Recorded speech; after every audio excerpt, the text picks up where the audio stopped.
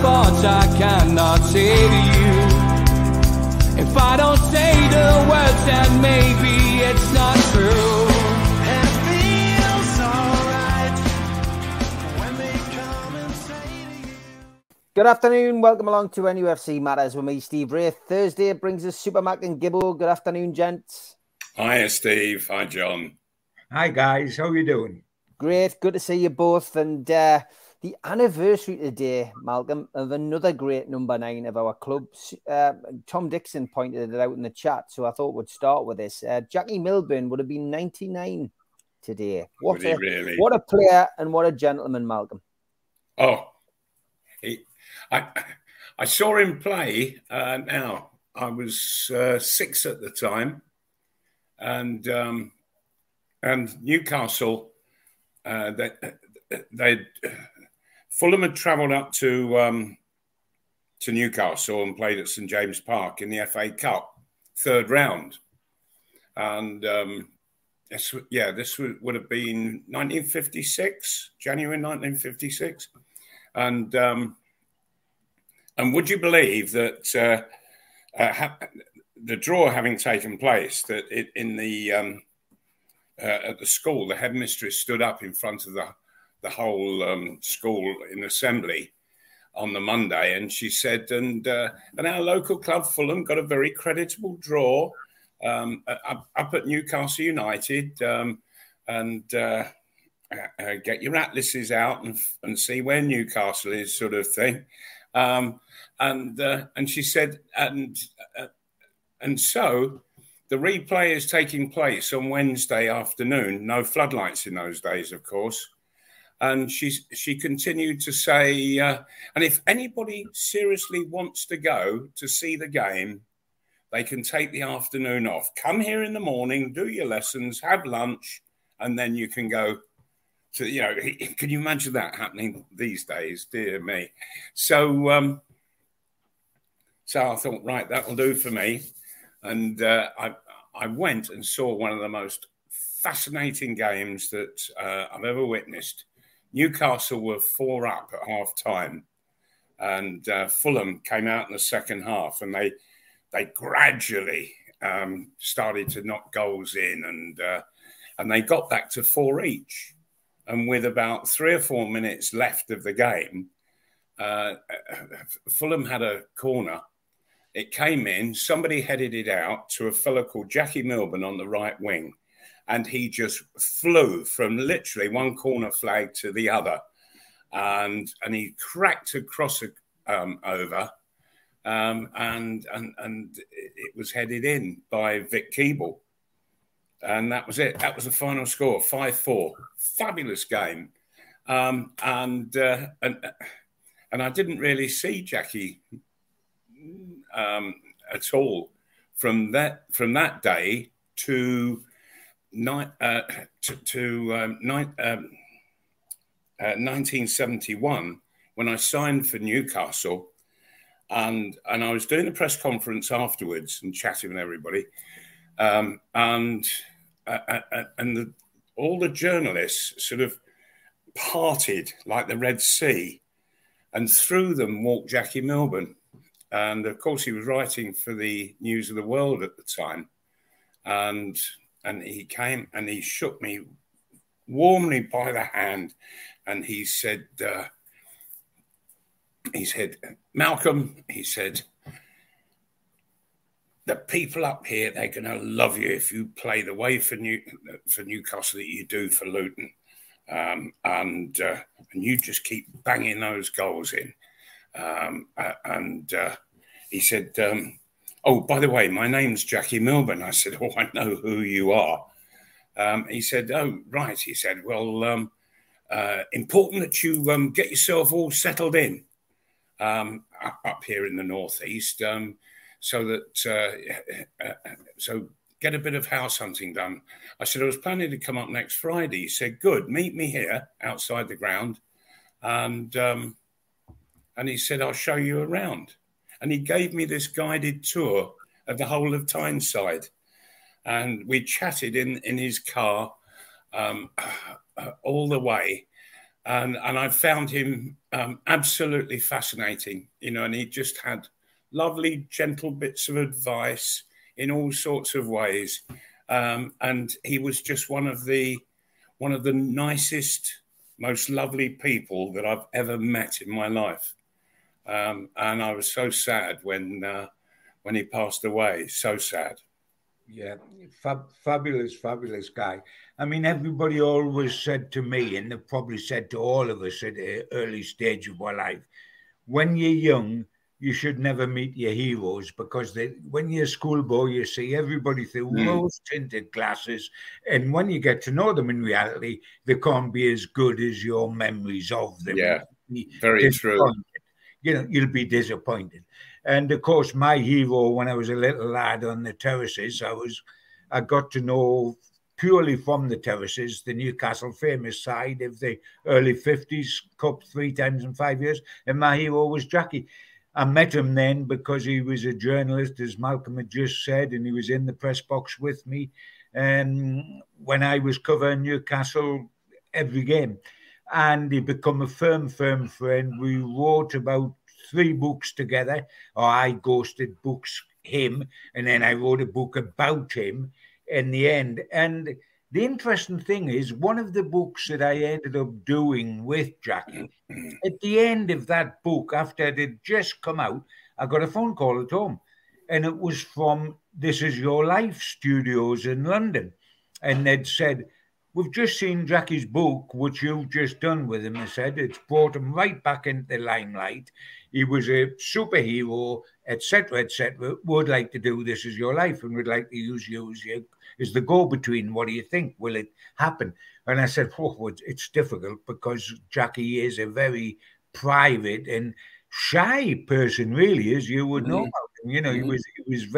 He was always staggered that he was famous, sort of thing, and that he remained famous after he played. Yes, he was. Yeah, he did. And I approached Laura, his wife, and said, "How about it?"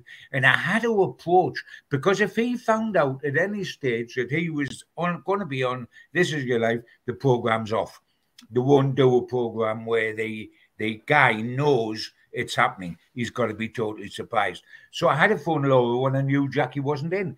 So I phoned her at 10 to 3 on a Saturday, knowing that Jackie was sitting at the other end of the press box, so I knew where he was.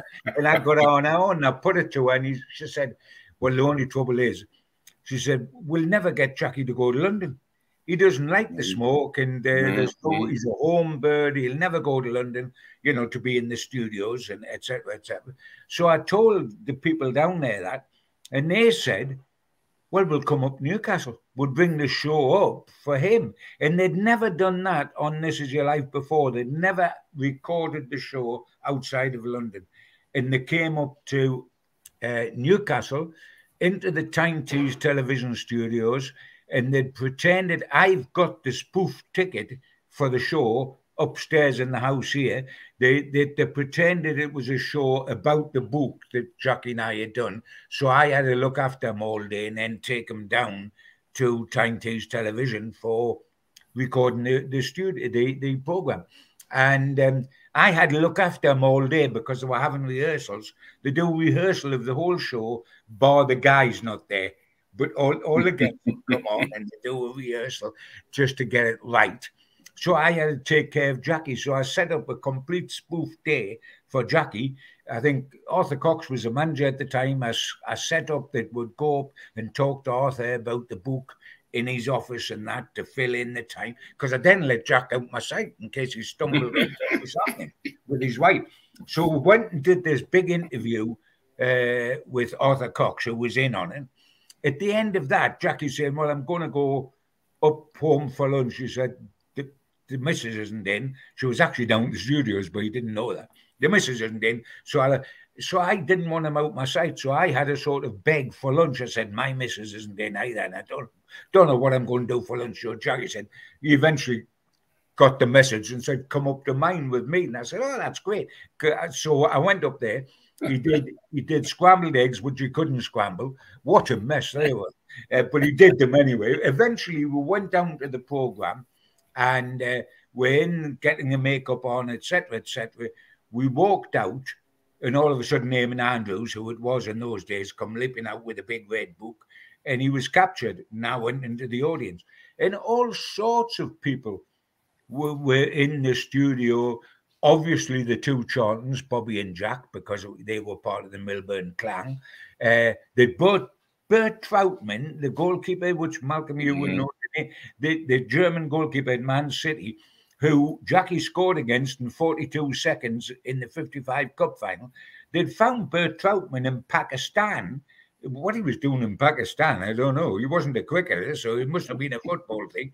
They flew him across from Pakistan to be in the studio. There was Tom Finney, there was all the old heroes were in. And Bella was flown over, Jackie's Aunt Bella was flown over from New York to appear in the show. And there was an after show party afterwards, and he come across and said, Gibbo, I can't thank you enough for helping to organise this. He said, if I'd known it was on, I wouldn't have appeared. I wouldn't have appeared. But having been surprised, he said, I enjoyed it so much. It was wonderful. Did he? He was terrific, and he was just embarrassed about the whole thing, and he almost was. I remember when he died, bless him, final story, he had cancer, which we all knew. I mean, he'd smoked in the 3 FA Cup finals at the beginning of the 50s. He'd smoked at half time in the Wembley dressing room. He'd sat with his gear on, having a fag while the team talk was taking part in all 3 finals. And Newcastle, can you imagine these days, athletes, when Newcastle used to go to London for away games, when they got on the train and they had a special compartment, Stan Seymour gave them all a packet of 20 players' cigarettes. As they got on, this was part of the bung, like this was part of looking after them. And Jackie used to go around the ones that didn't smoke and get their 20 fags off them for him, like, and he used to smoke like a chimney. And of course, he bless him, he died of throat cancer. Surprise, smoking the way Jack had. But we knew he was ill. He was such a proud man. While he was ill, he wouldn't let people go up and visit him because he didn't want them to see, that you wanted them to remember him the way he was and not see him in this agony where he was eventually coming downstairs on his bum, bless him. And when he actually died and we knew it was going to happen, I was abroad on my holidays and I was so decimated because I'd just arrived in Tenerife and I'm sitting having breakfast this morning and there's a guy in the booth in front of me, has an English paper and he opens it to read it. And I could see the headline through where I was sitting that said, United legend is dead at 60 something. And I knew it was Jack. And I just started my holiday and I knew the funeral would take place while I was still on holiday, and it did. But Laura, realising all that, they had a big memorial service to him a few weeks later in Ashton. And she asked me to go up there and speak at his memorial service from the pulpit. And so I got my final chance to say goodbye. But an absolute hero and a total number 9 legend, started by Hughie Gallagher, was carried on by the likes of Jackie Milburn, Len White, was carried on by Malcolm, and was carried on all the way up to Shearer, and eventually to Mr. Wood. But there we go. That's a totally different story that I won't be talking about. But yes, the number 9 legends, special. And he is right up there at the top of the tree with Malcolm, with Shearer, and with Hughie Gallagher as the greatest centre forward. And you can't pay him a better compliment than that. And it guarantees that he's a legend way beyond his lifetime and will always be. History books are made. Hughie Gallagher is still one of the great number 9 legends. And look how long ago it is since Hughie died. And he made his reputation in 1927 when we won the championship. Of course, that is still the latest championship until this mob get round to winning it. It's the latest championship that we won, 1927. Can you believe it? I wasn't even a glint in my dad's eye in those days. It's about the only thing I've missed in Newcastle's history. And that's why 96 years ago. Yep.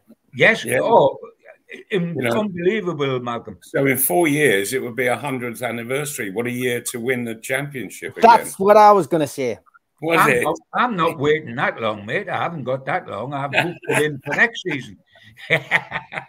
But it would be wonderful, wouldn't it? You're right, Malcolm. Yeah. Just you know, I might as well chuck my £2 in as well. I was lucky enough to meet him when my granddad was a referee assessor back in the 80s. He took me along to a Newcastle game. I sat in the Old West stand, and it was the promotion season, 83-84, and I was taken into the old chairman's suite in those days. I was only 13. I had had to put my best clubber on, my dress pants and my shoes. And I got taken into this room, and on that day I met up with Stan Seymour. I met Bobby Cowell, I met Joe Harvey, and I met Jackie Milburn. Jackie Milburn came over and he rubbed the top of my head and went, "Enjoy the match, son." And that's all that was the only conversation I had with him. But it was a fascinating time, and that meant so much to me because obviously as a Newcastle fan, I'd read about Ward Jackie and read the stories about him, and just to get that opportunity to meet him, get my autograph book signed, was brilliant. But when he passed away 3 years later, I took the time out like thousands did to go and stand outside St Nicholas's Cathedral. A lot of people lined the way all the way up to Ashington, but I stood outside St Nicholas's Cathedral, and the photograph, I remember the next day, I've still got it somewhere in my cuttings from back in those days. I could just see myself. I'd just come down from college and I had my bag over my shoulder, and I'm just on the edge of this photograph at St Nicholas's, and there was thousands there, thousands. But a complete legend at Newcastle United. And thanks for sharing your stories, lads, and thanks to Tom Dixon for bringing it up as well. Great start. Lovely. I'm just thinking, Steve, that there might be quite a few watching this who don't know who Bobby Cowell is. And he was the right back of the Jackie Milburn era for Newcastle, wasn't he? And what made him extra special, Malcolm, and this is where people don't realise who Bobby is, if you're asked a question in a pub quiz, 3 Newcastle players played in all 3 cup finals, 51, 52 and 55, name the 3. Well, immediately everybody names Jackie Milburn and Bobby Mitchell because they were the blue chip players. They were the superstars. The third one was Bobby Cowell, who people very rarely realise because he wasn't the big name. He was a right back and he wasn't an international, etc., etc. So people, forget. And that's the name that catches them out when you've got to name 3. I mean, Milburn and Mitchell stand out there with the 2 superstars. Bobby Cowell, who was the best mate of Joe Harvey. That's right. Yeah. Because I got to know Bobby Cowell because he was forever there. Correct. At the training ground. Because of Joe. Come in the dressing room, while we were getting changed. He was his big mate, and the two wives knocked about together, Bobby and Joe. They were the big mates. But yes, he was the third member that played in all 3 games. Okay, moving on. We do like to encourage questions on here. Lee G was in first with this one. Question for Supermac. If you could choose to play under any Newcastle manager of the Premier League era, who would you choose? And who do you think would get the best out of you? And is that Steve Bruce, or is it Joe Kinnear, or is it Steve McLaren? Which one of those 3 do you want? I think I'd take Eddie Howe. Albeit, who do you think will get the best out of you?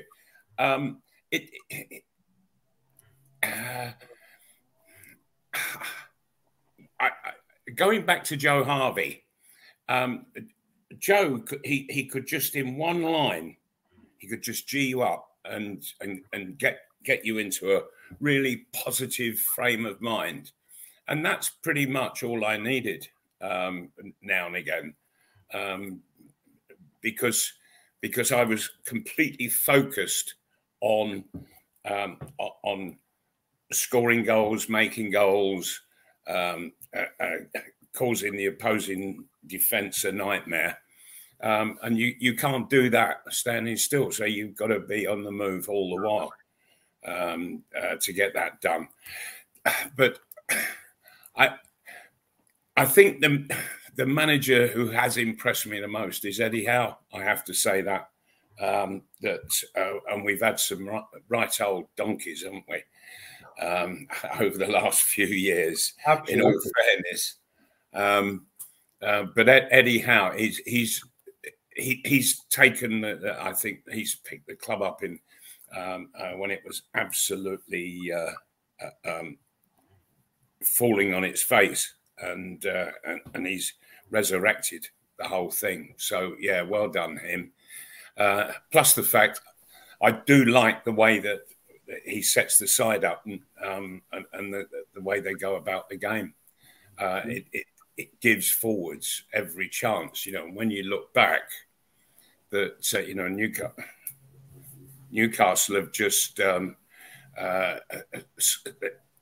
scored 13 in 3 games. All right, then there was Arsenal, but nevertheless, Newcastle on form can score goals for fun. I see a guy called Lee's just asking a question along the bottom there. Who did I think would get the best out of Malcolm? Mm. And I think the same guy, Eddie Howe. And the reason I say that is, first of all, Eddie Howe plays on the front foot. He's not a defensive coach, which Benitez was and other managers were.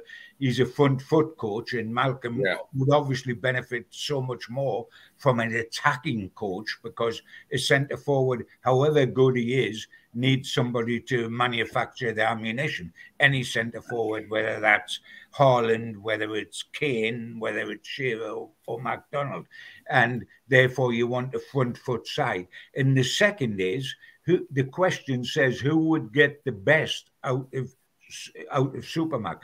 Well, Eddie Howe gets the best out of everybody. Look at Joe Linton. Look at Joe Linton. Look at Sean Longstaff. Look at Willock, if you like. Look at Almiron with the goals he's got. Look at Murphy. You can go on and on. Look at Shaw. And the whole of the back line. Yeah. But I mean, people that were there. I mean, people that were there and were average that have suddenly improved so much. Yeah, prior to Eddie Howe, Shaw looked at Plonker. Yeah, he was a walking mistake. He was elegant. He could pass the ball, but he would make a mistake in every game that was normally costly. But you go through Joe Linton, the switch of positions absolutely made him from being a donkey centre forward into a quality midfielder, and then go throughout the team. So he does get the best out of players. Sure, and he actually turned him around from being a complete joke. Yeah, true, and that's why I retain my faith in Anthony Gordon becoming a player, purely because of who's his manager. Yes, because whatever's inside Anthony Gordon, and we've seen flashes of it, and his quickness and his ability, he's only 22, but whatever's inside him, Eddie Howe will pull out of him. He'll get it out of him. The only proviso of all this that there ever is that the player is willing to take part in this. If a player wants to improve, Eddie Howe will improve him. If he's stubborn and he thinks he's God's gift to football, then you can't ever improve him. Nobody can. But if they're willing to listen and willing to learn, Eddie Howe's your best teacher. Sure. I was just going to say that I'm always very suspicious about signing players from relegation-threatened sides. And we're seeing it with Gordon, and I think his fitness is low. He hasn't trained properly over the last 2 or 3 seasons, and therefore he's got to build a strength up that has diminished badly in the last 3 seasons. So it's going to take quite a while for him just to get his fitness standard up to what's necessary to play in the Newcastle side. He'll not fully benefit, Malcolm. You're right. He won't fully benefit until he has a pre-season. And he catches up on a pre-season, a full pre-season with Newcastle, where everybody's starting off at the same level of lack of fitness, if you like, after the summer break, and he will benefit from that. But because of what was happening at Everton, and because he got eventually into dispute with Everton before he signed for us, the foot was very much off the accelerator. And it's very, very difficult to put it on automatically and get up and running again. Yes, it is. But I mean, we've had a few players. I mean, Isak didn't come in. He come in and hit the ground running on his debut at Liverpool. But then because of injury, it took him a while to get the pace of the Premiership, the pace at which Newcastle play at, etc. And it's the same with Gordon, but hopefully he'll get there. Mm. Okay, Mitchell Brothers takes us in a different direction. He says, genuinely, would the three of you want to see Sunderland promoted? Oh, I would love to see him promoted because it's a guaranteed 6 points to us. Take the words out of my mouth. I mean, it's a hell of a turnaround for the Mackhams, to be fair, because they've managed to get into the playoffs and at the last throw. And I mean, I watched the game of the weekend. They deserved it. I mean, that's what football's all about, these things. And Millwall chucking it away against Blackburn, Sunderland creeping in the back door, Middlesbrough, put up a great run of form under Carrick. We could end up with a situation, of course, where if both teams get to the final, Middlesbrough play Sunderland in the same weekend that Newcastle play Chelsea in London. God help the Metropolitan Police, John. Yeah, I still think it's going to be Borough and Luton in the final. That they are the two outstanding sides, I think, outside the top two. I mean, you're absolutely right. Sunderland have done incredibly well. I mean, they only won promotion from League One via the playoffs 1 year ago. And then the playoffs again to come up into the Premier League. It's quite astonishing but why it's astonishing is because they've done it with such a young team. To do it with such a young team. And really, the reason for that, I think, is that there's a lack of fear in youngsters. Whether this team would be ready for the Premier League is a totally different matter.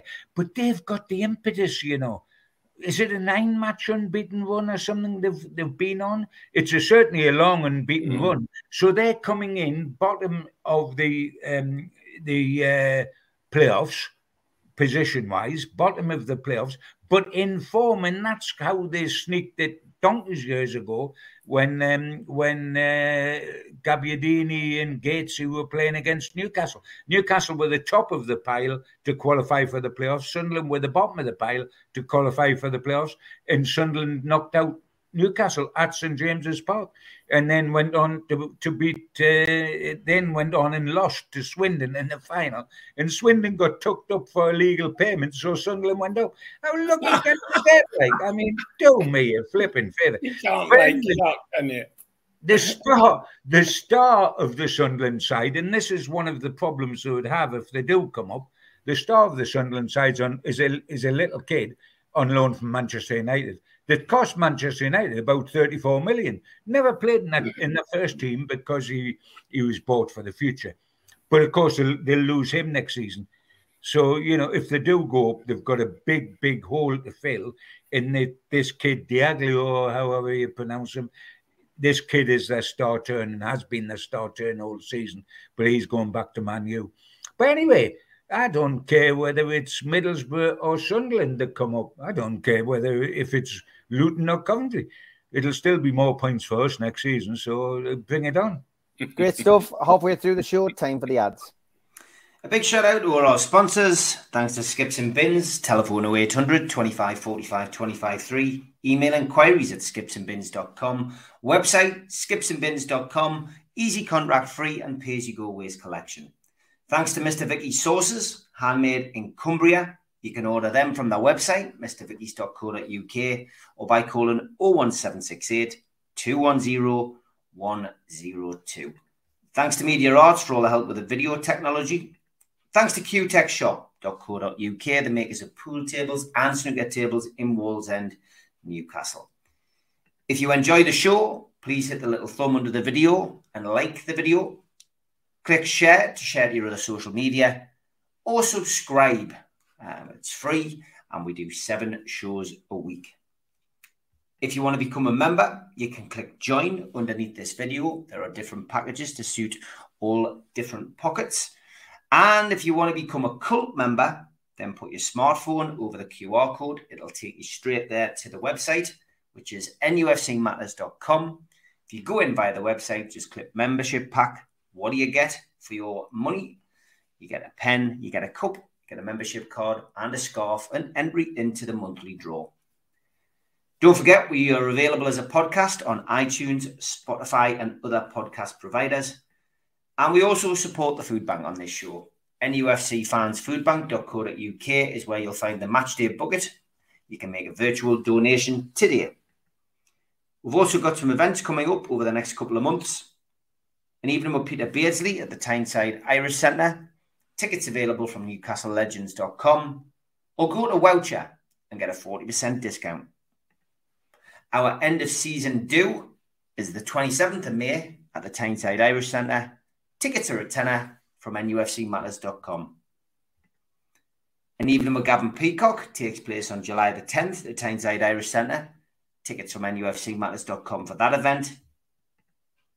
And the following night, Gavin will be at the Tynemouth Surf Cafe. Go to their website for ticket information. We've got a vast range of t-shirts, merchandise and memorabilia available at our website. The Isaac t-shirt is doing well. Go to NUFCmatters.com to buy one today. Okay, Dave Bullman says, are the lads confident of still getting top 4 this season? Malcolm? Yeah, absolutely. To finish in the top 4, Newcastle have to win 2 of their remaining 4 fixtures. So, and on the form of what they've shown over the season, I can't see them not getting it. I would absolutely agree with that. I mean, having looked at the teams that's around and about there and looked at the fixtures these teams have got, Spurs have blown it because I think they can only get maximum points, so would have 1 more than we've got now. Spurs are out of it. Brentford were the team people scared because of the games they had in hand. They blew it spectacularly against Everton, 5-1. What a sensation. I mean, Everton, 5 goals. Have they scored 5 goals all season? I mean, they scored them in 1 match. They hadn't scored 5 goals all season. So Brentford have got to play all of the top 3 in the remaining fixtures. They've got to play Man City, Arsenal and Newcastle. So I think you forget them. It boils down, if you accept, as I think we all do, that Manchester City and Arsenal are away and are already in the Champions League, it boils down to 2 out of 3 then make the Champions League. And that's Newcastle, Manchester United and Liverpool, who have won 6 on the trot and have got 3 games left, all of which are easy. They've got Leicester, they've got Aston Villa, who's gone off the boil, and on the last day they had Southampton. Well, you're going to beat Southampton on the last day if you need to, aren't you? Because they're horrendous. I mean, Southampton can't beat a carpet. I mean, they're absolutely hopeless. So, and it's ironic. Liverpool wouldn't be in the mix if they hadn't got 6 points against us. That's the only reason they're in the mix. They wouldn't be in the mix without those 6 points. But it's down to 2 out of 3. And I'm utterly convinced that we will do it. I don't care whether it's Liverpool or Manchester United for the other spot, but we will get the spot. We would have to have a monumental collapse not to make the Champions League now. And we're not going to have that collapse. I know we lost Arsenal, but we lost Aston Villa and come back and start winning again straight away. And I would expect us to do that after the Arsenal game. Because the Arsenal game, yes, the best side won, but it was a terrific match. It could have been 4-4. Without the 2 goalkeepers, Ramsdale and Pope, it could have been 4-4, like the famous match up here when we played Arsenal. Remember, we were 4-0 down at half-time and we drew 4-4 and Coyote. I do remember that, yeah. Coyote scored the 4. Coyote scored, yeah. It could have been a 4-4 this time. We played well. There was things we did wrong and we got bullied in midfield by their 2 boys without a shadow of doubt. But yes, we will make the Champions League. I've been convinced of it for a while, and nothing's changed my mind. We still have won 8 of our last 10, you know. We might have lost to Villa and we might have lost to Arsenal, but we've won 8 of our last 10 games.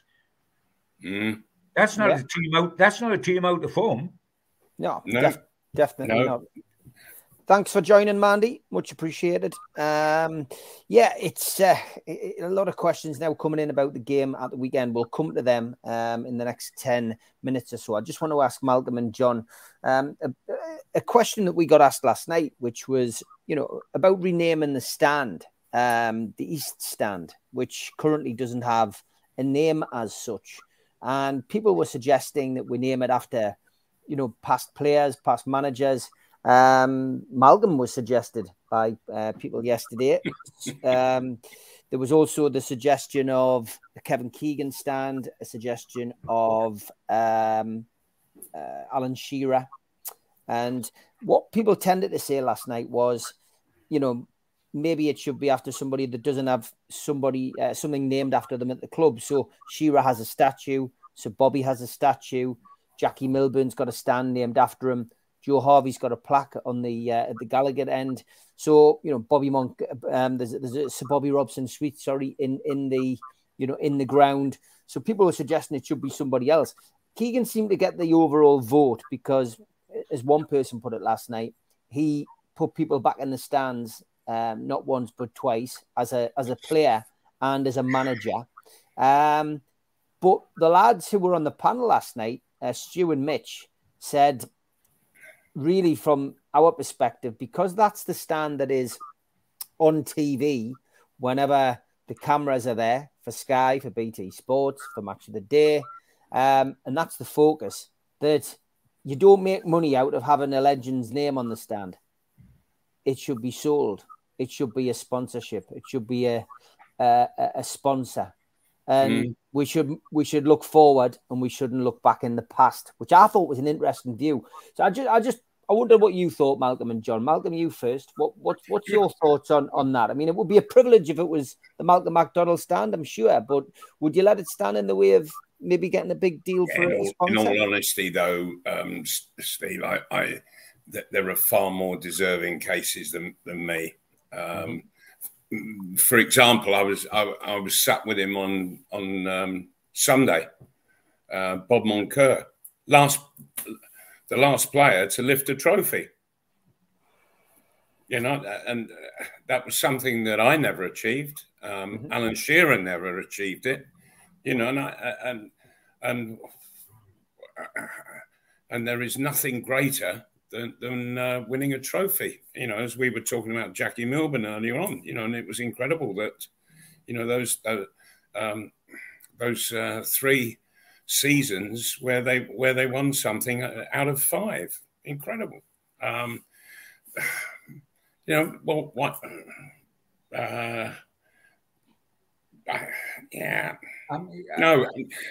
get the money in. Get the money in. It's a professional sport, and if somebody's going to sponsor it for a couple of million a year, get the Wonga in the bank. As long as it's not Wonga, they do it because we've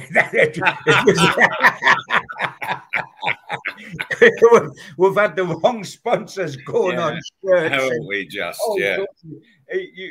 Yes, I mean, I would tend to go down that road with the money. Always what you've got to watch is who does it, because if the wrong sort of company takes it, it can be embarrassing. And of course, those that love to snipe it would love it to be a Saudi company or something, wouldn't it? Because they would be able to open up that can of worms and have a go about that all over again. But I agree with let's sell it, because one of the problems we've got at the moment, which both Malcolm and I have highlighted before, is because of deals that's gone before, they restricted our owners into what you can do on the fair play, because they can't get the money they deserve of shirt sponsorships or whatever. So if this is another lever to get us some money in, because it would be a new idea, nobody's doing it at the moment, so it would be a blank canvas to sell. Let's go down that route. If we can't go down that route and we can't get sponsors, I think we should call it the Joe Kinnear stand, but that's just a personal opinion. The John Gibson stand. Stand and salute. The Gibbo stand's got a ring to it.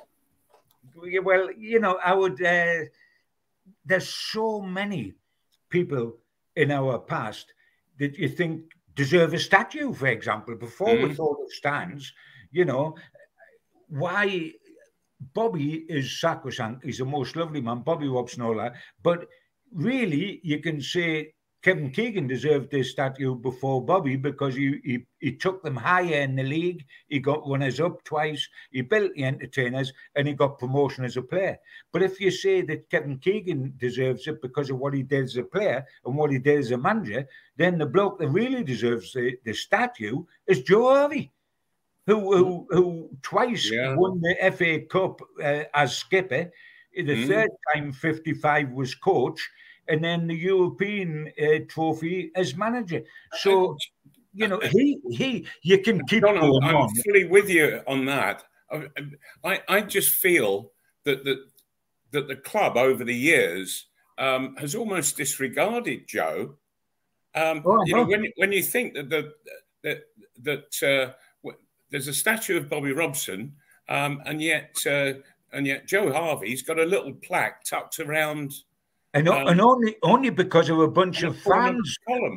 And only because of a bunch of fans, Malcolm. It was the first club that got that done. And so it would be nothing to Joe. And it was due to go but near the front door, wasn't it? The main door. But then it was switched to put it round the back end of the ground. And I thought, what an insult, for heaven's sake. He had an incredible record at the club, did Joe, and he deserved better, much better. Yep. Okay, well, it's an interesting one. One thing I think we'll all agree is what Stu says: name the toilets after Mike Ashley. Now there's a good idea. Now there is an idea. Can I open that one? You can do, yeah. You can cut the ribbon. Dave says, I wouldn't mind the idea of a stand sponsored and give extra revenue. It's better than changing the name of the stadium. But seriously, says Austin, sponsor it to reinvest in the club. Which is, lots of people saying that. Derek says, make money for them for now. Then when we are financial fair play, so we go down the sentimental road. Right. Yes. If you're going down the route of then why not let somebody sponsor the ground and change the name? Yeah. From St. James Park. There was a bit of an uproar when Ashley tried to do it, wasn't there? Yeah. Totally. I me being old-fashioned and being a Geordie, I don't want to see it called anything else but St. James Park. I'm not saying I don't want to call it the Dulux Paint Stadium. I'd rather not if I could help it. But yes, we've been down that one and it caused a few. But there is that alternative, which the guy just run along the bottom there. If we want to keep the tradition of 130 years of St. James's Park, let's keep that and flog and make a couple of quid off the stand by sponsoring the stand. And it's a few more quid than a stand would normally be, because as the boys said on Steve's programme the other night, it is right in the eye line of all the live television that comes on because of the cameras. So the name, you could sell the name bigger because it's going to be up there, as we all know with Sports Direct, of course. Yeah, lots of people saying we should call it the Dark Arts stand. What, after Arsenal's dark arts against us on at the weekend, you mean? Well, we reaped what we sowed, John. Fair play to Arsenal. I've not criticised them this week for what they did. But I don't think any of it deserves any criticism. It's called professionalism elsewhere. Why are you going to make it easy for the... If you're Newcastle, why should we make it easy for the opposition? If it's the opposition, why should they make it easy for us? It's up to the referee to decide what's within the limits of the law and what isn't. And he can decide that and start waving cards or red cards or sending people off or just... And he just ignored the whole thing, didn't it? Yeah. But I mean, the amount of time wasting and every time that there was physical contact between a Newcastle and Arsenal player, the Arsenal player fell to the ground. Yeah. Every time. And the referee didn't do anything. Let them just lay there, stop the game. Oh, there.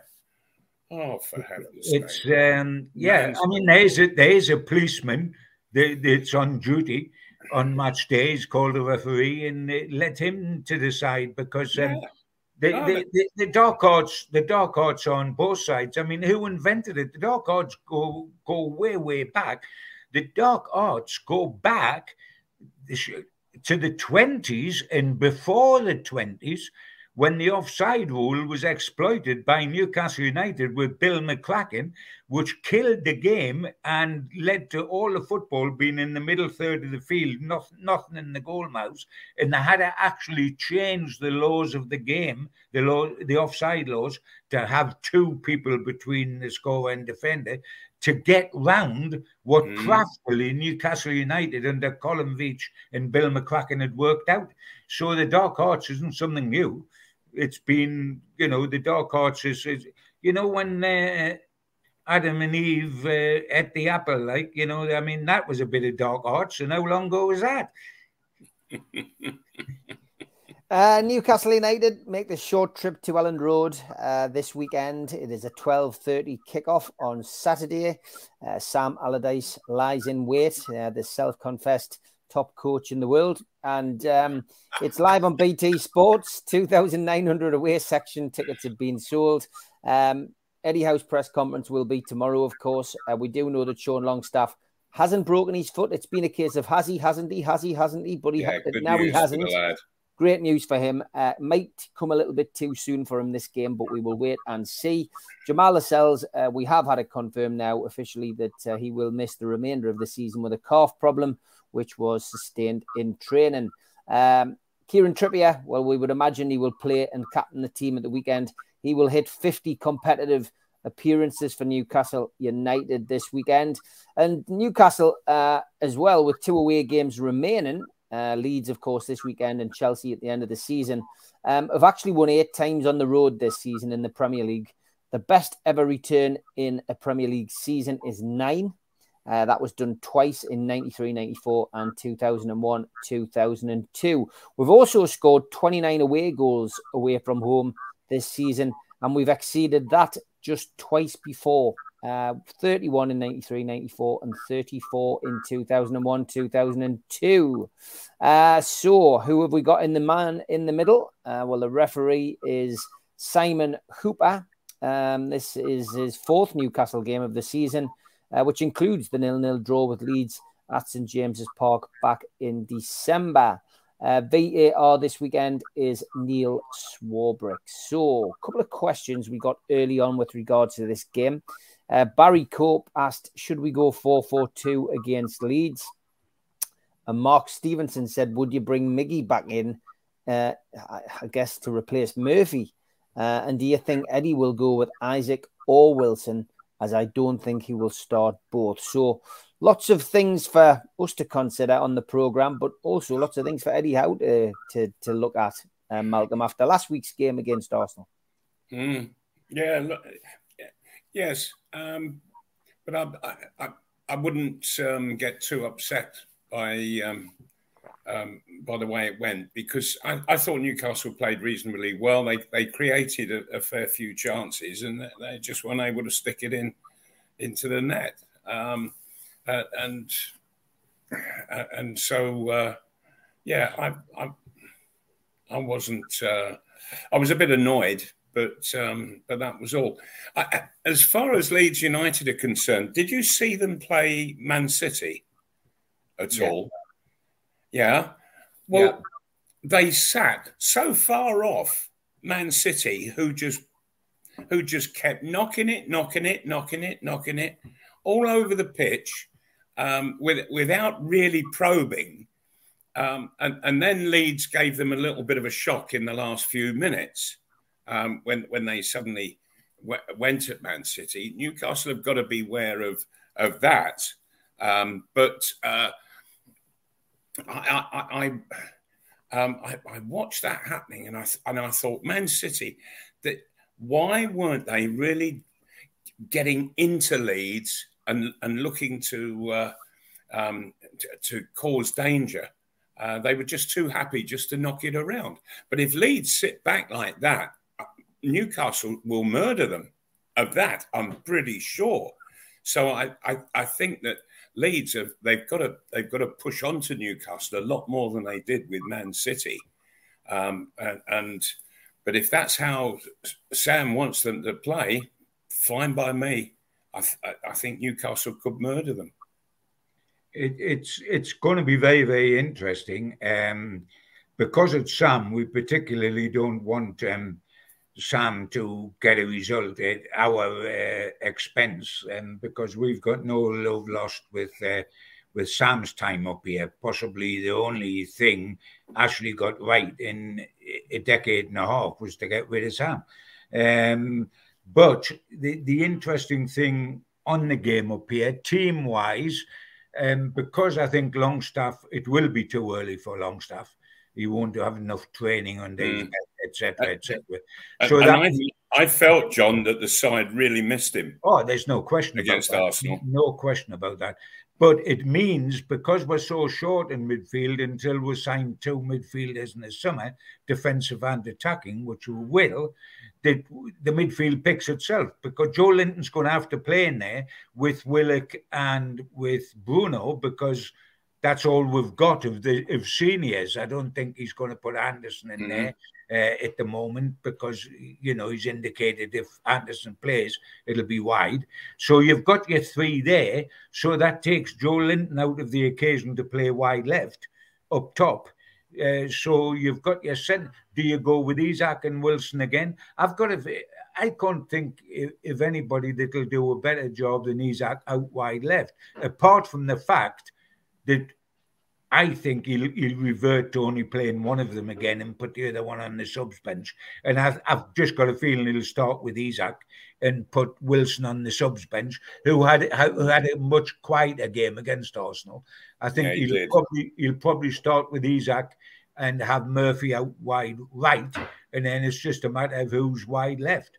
It won't be Maxi, because he hasn't, apart from anything else, he's only had 10 minutes or less since his long injury layoff, and is nowhere near fitness-wise. No player would be to start after just having them. So the most he can hope for, I think, is coming off the bench for a longer period than he came off the bench against Arsenal. But I don't think he'll start. That being the case, if you don't play Isak out wide, who do you? And the two alternatives are Almiron and Gordon. Or Anderson, who can play wide, of course. Yeah. So it's going to be interesting what he does up top, without a shadow of doubt. Does he play the two lads together, or just one of them? And then who does he play on the wing? Because it can't be Joe Linton. And if it's not Isak, who do you've got Maxi, you've got Gordon, and you've got Almiron. But whatever the team is, I honestly believe that Newcastle will win this game. And what we've got to remember, as to if somebody says, why will they win it? I'd say, look at the table. Newcastle are in the top three, Leeds are in the bottom three.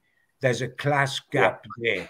And unless we get it wrong in terms of our attitude to the game, complacency, or starting far too slowly, and unless Leeds get a huge lift off the fans, and that's the biggest danger, I think, is the fans, because it's not that they'll welcome Sam Allardyce, it's that they know this is it. They've got 3 games to save themselves, Leeds, and they're at home, and the fans at the kickoff will be 100% behind Leeds, trying to will them to get the home 3 points. And if we quieten that down, if we survive that, then we win. We are in the top 3, they're in the bottom 3. That tells me everything. Yeah. You agree, Malcolm? Yeah. Yes, I do.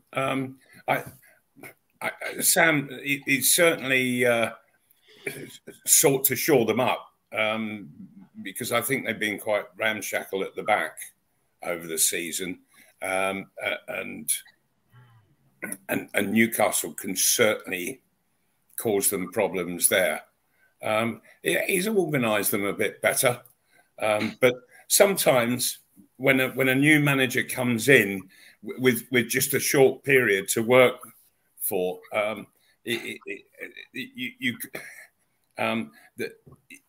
they tend to have a very positive effect for one game, but then things sort of revert back to what's been the status quo over the season for Leeds.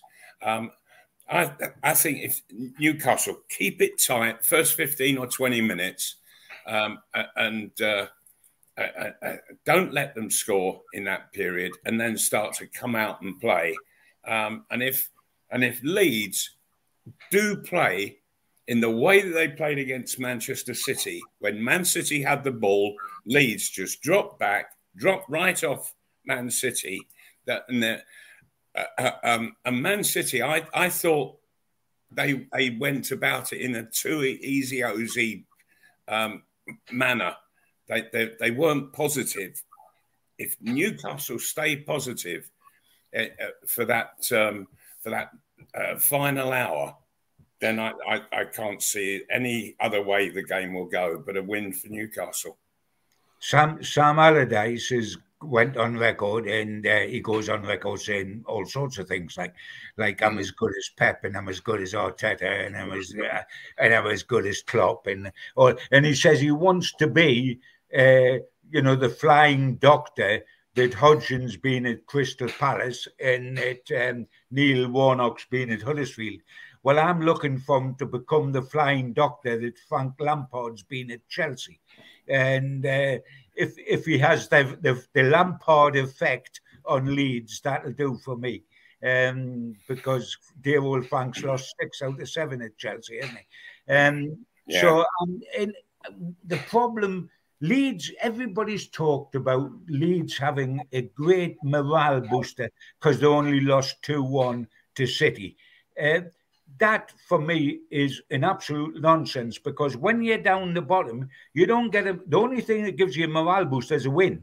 If you're down the bottom and you lose and you're running out of games, that's no morale booster. If that was a morale booster because it was 2-1 against City, then that weekend when West Ham beat Manchester United 1-0, Everton beat Brighton 5-1 and Forest beat Southampton 4-3, it was such a morale booster they dropped into the bottom 3. They weren't in the bottom 3 before they kicked off against City. They're in the bottom 3 now. And by the way, as Malcolm said, the only reason it was 2-1 was because Man City went about the game properly, got a 2-goal lead, and then thought, we can get the cigars out because we're going to Real Madrid on. That's right. We don't want to, we're not going to exert all our energy here. This job's done. This lot's hopeless. They should have gone 3-0 up with a penalty. The minute the penalty wasn't a goal, they went straight down the other end and scored Leeds. But it was never a 2-1. The class gap was absolutely ginormous. But Man City got the job done and then just concentrated on Real Madrid. Newcastle haven't got any diversion this weekend. They can concentrate on the hour and a half alone. And if we just kill the crowd off early doors and we do the right things, we win. If we do the right things, we win. And I'm taking us to win. Mandy, thanks for joining the channel. She says, hope we win on Saturday because Liverpool will not drop any points. We do deserve to get the top 4 as we've never been out of the top 5 all season. And C. Dan Smith, I did catch your post there earlier on. Yes, it would have been your dad's birthday today as well, of course. T. Dan Smith, the late T. Dan Smith, who was a very influential figure in the Northeast. He says, great show again, just like being back in the Northeast. Prediction, the Mal, from you, please.